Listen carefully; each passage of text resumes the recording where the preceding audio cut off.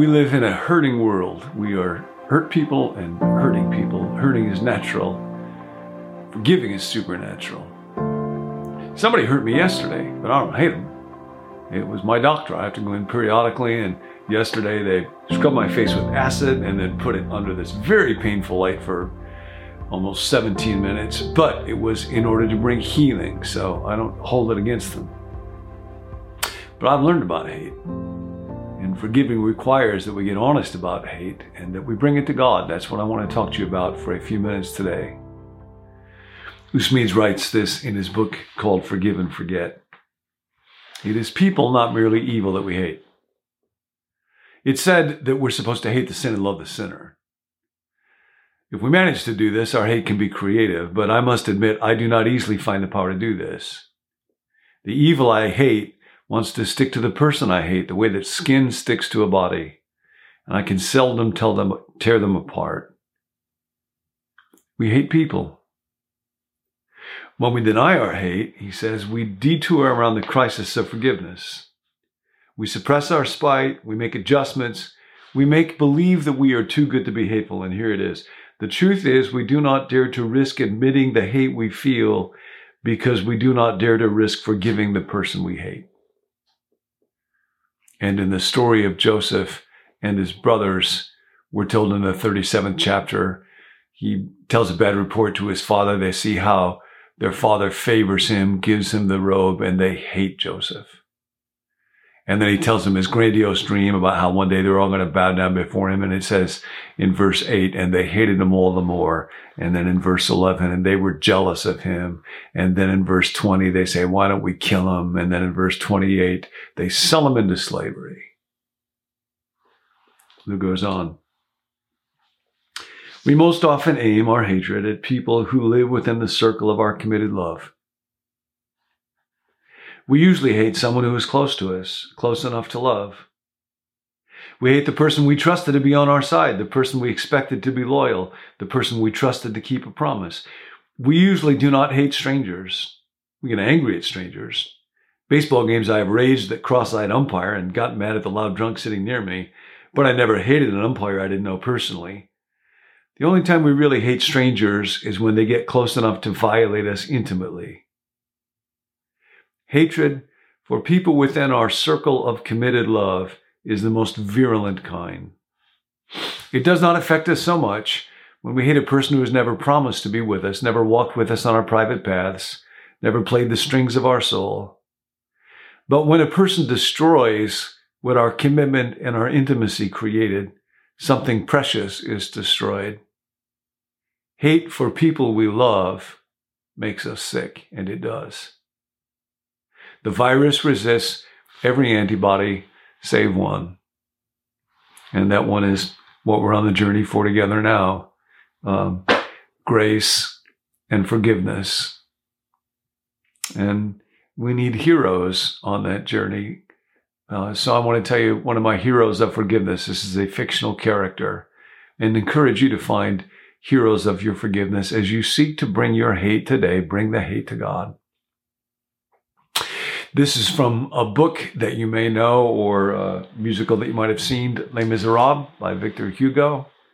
The central character, Jean Valjean, is a man who, out of desperation because his sister and her family was starving, stole some bread and got caught and got sentenced to 5 years in prison and then another 14 years for trying to escape. And part of what Victor Hugo is doing in this book is just noting how our world is filled with fallen systems of injustice and cruelty and unfairness, and people are both moral agents and also victims of evil beyond their capacity. And that's true for Jean Valjean.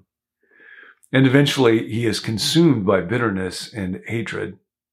When he's finally released from prison, he has a yellow passport and he can't get a job. He can't find a place to stay. He can find no kindness at all because he has been marked. He has been stigmatized. He has been rejected. And then one day he meets a bishop. It's Bishop Myriel. And the book actually takes a long time to describe this remarkable character. When he's made bishop, he is given a palace to live in. It's magnificent. But he noticed that the poor are crowded into this little tenement building. So he actually swaps places and have them go live in the palace, and he goes live in that overcrowded building. And it's said about him that he constantly visited the poor until he had no more money, and then he would visit the rich, and then he would get more money and go back to visit the poor. And he was so beloved that the poor eventually give him a new name. They call him Monseigneur Bienvenu, or however it's pronounced. Mr. Welcome is what it means. And this is the character that Jean Valjean eventually goes to try to look for some kind of help. And he is allowed to stay inside and given a meal, and he can eat with the last thing that the bishop has of value, the silver. But then he leaves in the middle of the night, steals the silver. The police bring him back to the bishop the next day. You know the scene. "Ah, here you are," the bishop says, looking at Jean Valjean. "I'm glad to see you, but how's this? I give you the candlesticks, too, which are of silver like the rest, for which you can certainly get 200 francs. Why did you not carry them away with your forks and spoons?" Jean Valjean opened his eyes wide and stared at the venerable bishop with an expression which no human tongue can render any account of. The police asked the bishop then, "So it's true? We saw this man. It looked like he was running away. We stopped him. And he told you," interposed the bishop with a smile, "that this had been given to him by a kind old fellow of a priest whom he had passed the night with? I see how the matter stands. And you have brought him back here? It's a mistake." "In that case," the police asked, "we can let him go?" "Certainly," the bishop said. "My friend," resumed the bishop, "before you go, here are your candlesticks. Take them." And he stepped to the chimney piece, took the 2 silver candlesticks, and brought them to Jean Valjean. The 2 women who served the bishop looked on without uttering a word, without a gesture, without a look which could disconcert the bishop. Jean Valjean was trembling in every limb. He took the 2 candlesticks mechanically and with a bewildered air. "Now," said the bishop, "go in peace. By the way, when you return, my friend, it is not necessary to pass through the garden. You can always enter and depart through the street door. It is never fastened with anything but a latch, either by day or by night." And then the bishop drew him near and said in a low voice, "Do not forget, never forget, you have promised to use this money in becoming an honest man." Jean Valjean, who had no recollection of ever having promised anything, I love that. The bishop promises for him, remained speechless. The bishop had emphasized the words when he uttered them. He resumed with solemnity, "Jean Valjean, my brother, you no longer belong to evil, but to good. It is your soul that I buy from you. I withdraw it from black thoughts and the spirit of perdition, and I give it to God." And as you may know, in the book, Jean Valjean is filled with an inexpressible rage at this, not yet contrition.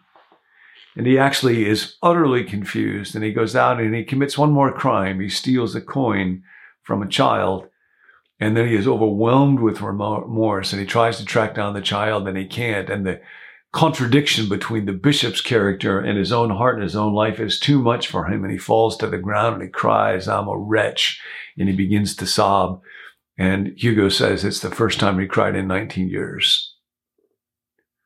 And then he realizes his soul has been bought at a price and given to God.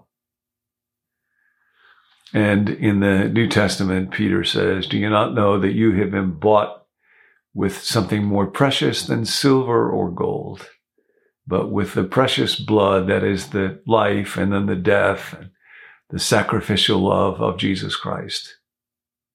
And so we bring our hate to God. The place where we see the ultimate expression of hate, unfairness, and cruelty in this world is also the place where we see the ultimate expression of love, and that is at the cross. So, the last word belongs to Valjean today. He is an old man dying alone. He has poured out the years that are left in his life in sacrificial love to all the people around him. And when his daughter and her husband, Cosette and Marius, find out the extent of his love and the sacrifice, they rush to him, but he's dying. On this page, I write my last confession. Read it well when I last am sleeping. It's the story of those who always loved you. Your mother gave her life for you and gave you to my keeping. And then Fantine, the mother whom death could not keep, comes to him and says, come with me where chains can never bind you. All your grief at last behind you. Lord in heaven, look down on him in mercy. Forgive me all my trespasses and take me to your glory. Take my hand and lead me to salvation. Take my love, for love is everlasting, and remember the truth that once was spoken. To love another person is to see the face of God. And I've told some of you when we first saw that show, Nancy said to me, God should have put that in the Bible. And later on I showed her it's actually in Genesis 33:10, the story of the reconciliation between two brothers, Jacob and Esau, that were separated by hatred and enmity, and God restores them. And Jacob says to Esau, for me to see your face is like seeing the face of God. And Nancy said, I'm so glad God took me up on that and put that in the Bible. And then these words, do you hear the people sing, lost in the valley of the night? It is the music of a people who are climbing to the light. For the wretched of the earth, there is a flame that never dies. Even the darkest night will end, and the sun will rise. I am the light of the world, he says. All the hatred in the world, all the darkness of the world cannot put that out. And you and I have been redeemed by that. So the word for today is forgiven. I am forgiven. You are forgiven. Disoriented, dazzled by that light. Wherever hatred has been festering in me, in you, for whomever, don't pretend like it's not there. Don't deny it. Name it. And bring it to God today. Bring it to God today. Forgive us our debts as we forgive.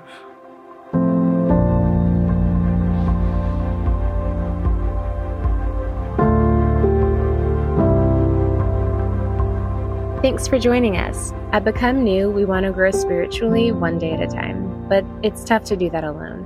So we're offering a little more support for anyone who would like to work on putting the content into practice. You can sign up to receive a text at the end of each week in this series, asking if you completed the Here's How portion for that week. If you want, you can reply to the text and let us know how it went, or if you need prayer in taking those action steps.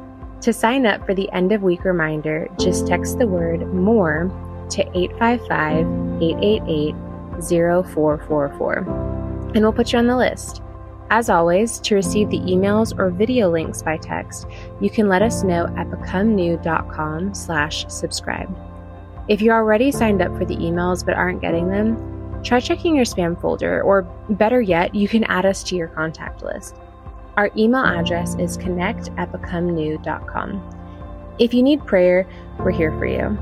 Text your specific prayer request to 855-888-0444. There's a team of us who meet each weekday to pray specifically over every person who sends a text in.